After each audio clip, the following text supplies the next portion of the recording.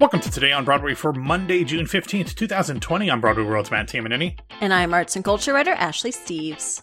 Ashley, over the weekend, not only did we have a surprise award ceremony pop up on Saturday. We did, yeah. I mean, some of us knew because we talked about it on the show. Some people knew whose names were not arts and culture writer Ashley Steves.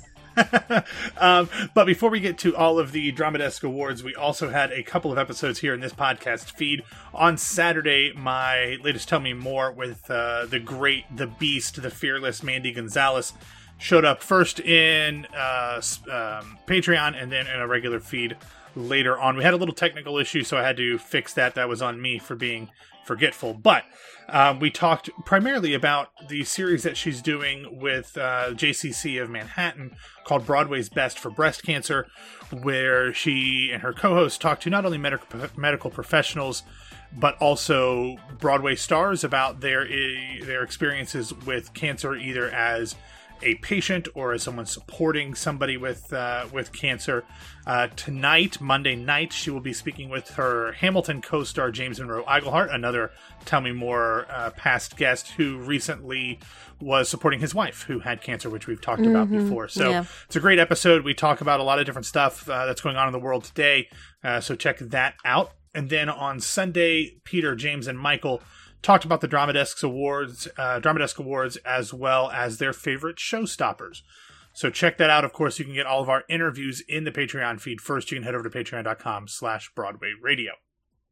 All right, Ashley, since you did not realize there was a Dramadesque Awards to be had on Saturday night, they kind of snuck that in. They really, as I said before we started the show, because you and James had talked about it on an episode I was not on. If something's in the news on a non-show day for me, it doesn't make it into my brain. Understood. Keeping up on your news, good job. But exactly. Right? on Saturday night, in a streamlined, abbreviated ceremony on New York 1, the 65th Annual Dramadesque Awards were presented, hosted by Frank DeLella, and without any performances or even that many jokes, the awards were presented and accepted via pre-taped, self-isolated segments. The ceremony, as you know, was originally slated to air about 2 weeks ago, but was delayed in light of the Black Lives Matter protests that were starting to launch around that time. Now, Ashley, I know you didn't watch it, but they felt a bit rushed and anticlimactic to me in a lot of ways, but that doesn't erase the incredible performances that were honored and the incredible work that was recognized. So let's run through the major awards right now. Starting off with Outstanding Play, it went to The Inheritance by Matthew Lopez. Outstanding Musical, A Strange Loop by Michael R. Jackson. Outstanding Revival, A Soldier's Play. Outstanding Revival of a Musical, Little Shop of Horrors, I Lost My Place. Outstanding Actor in a Play, Edmund Donovan, Greater Clements. Outstanding Actress in a Play, Liza Colon Zayas, Halfway Bitches Go Straight to Heaven. Outstanding Actor in a Musical, Larry Owens, A Strange Loop. Outstanding Actress in a Musical, Adrienne Warren, Tina, the Tina Turner Musical. Outstanding Featured Actor in a Play, Paul Hilton, The Inheritance. Outstanding Featured Actress in a Play, Lois Smith, The Inheritance. Outstanding Featured Actor in a Musical, Christian Borle, Little Shop of Horrors. Outstanding Featured Actress in a Musical, Lauren Patton, Jagged Little Pill. Outstanding Director of a Play, Stephen Daldry, The Inheritance. Outstanding Director of a Musical, Stephen Brackett, A Strange Loop. Outstanding Choreography, Sonia Taya, Moulin Rouge. Outstanding Music, Dave Malloy, Octet. Outstanding Lyrics, Michael R. Jackson, A Strange Loop. Outstanding Book of a Musical, Michael R. Jackson, A Strange Loop.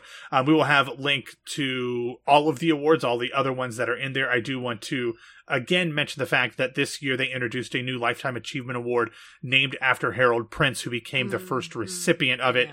Yeah. Susan Stroman gave a nice speech about Hal's impact on her and the community, and then a number of stars, including Sierra Boggess, Norm Lewis, and others talked about Hal's influence on them as well. And then I do want to mention that the Best Ensemble Award, as previously announced, went to the cast of Octet, and The Actors Fund, Seth Rudetsky and James Wesley, all were given a special Drama Desk Award to recognize what they have been doing with Stars in the House. Good. The Public Theater's mobile unit was also given a special award, as was the WP Theater and the late Julia Miles, who was the founder. Yeah. And then there were some other ones mixed in there as well. So if you want to get a complete list of all of those, check out the show notes. Now, Ashley, you did not watch, and you missed the great segments by Jane Krakowski and Titus Burgess. They were both very, very funny. Some of the very few jokes that were in there. But from just the list of winners, was there anything that especially stood out to you, either as a surprise, pleasant or otherwise, or something that you're very heartened by, or anything that you took away? There's one thing that I want to talk about, but I want to see what you think of first. Sure. There are a few things. I don't know necessarily if surprised is the right word, because as tends to happen with the Drama Desk Awards, and I love the Drama Desk Awards, is that the people voting will see Broadway works over off-Broadway works more often than not. Happened last year with Tootsie beating a lot of much stronger shows. And I think in this case, the show this year would be The Inheritance. I feel like, especially for outstanding play, I mean, you have Heroes of the Fourth Turning, which was a Pulitzer finalist. Greater Clements was on the short list of shows for the Pulitzer, and I didn't get a chance to see Cambodian Rock Band because it was really good. I know, but mine was right after the shutdown. It was going to be right after the shutdown. Halfway Bitches Go Straight to Heaven I did see, which was amazing. So of those, and then you also have a director as well for that, which, I mean, you didn't get to see Is This a Room? I did get to see Is This a Room? And I will brag about that forever. Sorry. Tina Sater's work on that was sensational. Speaking of Is This a Room, I was very surprised as far as Emily Davis not getting Best Actress, but it's a really strong category, as it usually is. The one thing that I really thought of was kind of going off what you said, and I do want to mention, Is This a Room did win the award for unique theatrical experience. Right. And so it did win that. Obviously well-deserved. Yeah. But the thing that I think is very interesting, and I think you're starting to see it a lot with the Drama Desk, you've seen it over the last few years, they've made a concerted effort to diversify their nominating committee. We spoke to Jose after the Drama Desk nominations came out. They are getting younger and they are getting more diverse. I think that shows up in the nominations. What we are not seeing yet is that diversity of voices, voting. And I think a lot of that has to do with the fact of, like, what you're saying, like they see more they see all the Broadway stuff. They don't see as much of the off-Broadway stuff. So I think that shows up, and there's always a little bit of a push and pull between the nominations and the actual awards. Again, that was a big conversation last year as well, because as you said, the nominating committee is becoming a lot more varied and equitable. However, people are seeing Broadway shows over them seeing off-Broadway shows, and that's usually the case anyway, but it's certainly the case that the voting committee hasn't particularly changed yet in recent years, as it should. Well, and I think it's hard too. I think it's about age and it's about diversity. But then you also have to realize too that I think what Jose said, I mean, there were hundreds of different shows that the nominating committee saw. No question. If you're just a regular voter and going because you work for a publication or you're connected with a publication, you just aren't going to get the opportunity to see all of those shows. So it is hard because the votes are always going to congregate on the Broadway side because everybody sees those. Which is why play is most surprising negative of anything this year, because again, you had a Pulitzer finalist and you had something that was on the short list, and you had two other shows that were very much talked about in the New York theater scene. So that, to me, of all the categories, to see it go to The Inheritance, which was, it did get good press, but it also didn't. It was one of those, a very divisive show in terms of the responses. Exactly. It was a very divisive show, so it was surprising to see it come out on top over shows that were not. Well, I do think some of those things too, though, Cambodian Rock Band, like you mentioned, some people might not have gotten the opportunity to see it. Sure. Even Greater Clemens, and Heroes of the Fourth Turning, I think were maybe still going on, or at least towards the end of their runs. I don't exactly remember, but they were in the same late spring area. Closed, I think. Yeah, I think it closed in February. But I mean, it's just one of those things where they're always going to be going to the Broadway shows, of course. Sure. So it makes it hard. So I think that they're like I said, I always love the nominations because I think the nominations for the Drama Desks are always varied and interesting, and it's just hard when you have that many voters.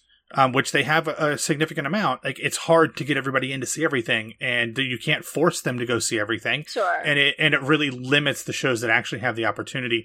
That's not actually the one that was probably most surprising to me. I think if I had to pick one that was most surprising to me, and I hesitate to even say this just because, I think Lauren Patton has gotten a lot of positive press for Jagged Little Pill, but it just seemed like that was not a show that got a lot of interest in from the Drama Desk. Mm-hmm. So it just was like that was one of only 2 Broadway performers in the Outstanding Featured Actress in a Musical category. And I thought maybe LaChanze was going to win because it's LaChanze, and the bigger stars normally win in these Drama Desks. And it was a show that I think a lot of people went and saw. So I was a little surprised at that. I probably would have voted for Elise Allen Lewis from Soft Power, but I'm not a Drama Desk member. At least not yet. Maybe someday. But. I think that's another instance of them seeing Broadway shows, and The Secret Life of Bees had gotten some weird press that I strongly disagree with, especially from the Times. I think what's most annoying to me, going back to play, is, and you and I, we've already decided we're going to talk about the Broadway for Black Lives Matter forum for tomorrow's show, unless something goes weird and wrong. But part of what annoys me is the inheritance, being on Broadway, but it's also a 2-part 7-hour show. It's kind of, to me, and this was something I definitely want to go in depth on tomorrow, but like, who is deciding what gets the prominence, and what we're deciding is getting the attention. And like, why is it this show, and why is it not, one of these shorter shows that was well lauded? Well, and who is able to go see those shows? Yeah. I know it's hard for a lot of people to see, even if they're Drama Desk members, to be able to see as many things as they would like to. And a 2-parter on Broadway is a lot. That covers a lot of ground of other shows. Yeah. So anyway, like you said, we had planned on originally talking about the Broadway for Black Lives Matter again forum today, but we forgot about the Drama Desks, and we wanted to be able to give both of them the amount of airtime that we thought was appropriate. So we will talk about that tomorrow unless something crazy happens, but we will do that. But before that, Ashley, let's talk about some other theatrical news that came up on Friday and over the weekend. First up, on Friday, New Works Provincetown announced that they had commissioned a new musical from Buyer and Seller writer Jonathan Tollins, who will write the book, and Grey Gardens and Warpaint team Scott Frankel and Michael Corey, who will write the score. The musical, called The Last Diva, tells the story of a superstar opera soprano who faces a conflict with a major opera house in the 1990s.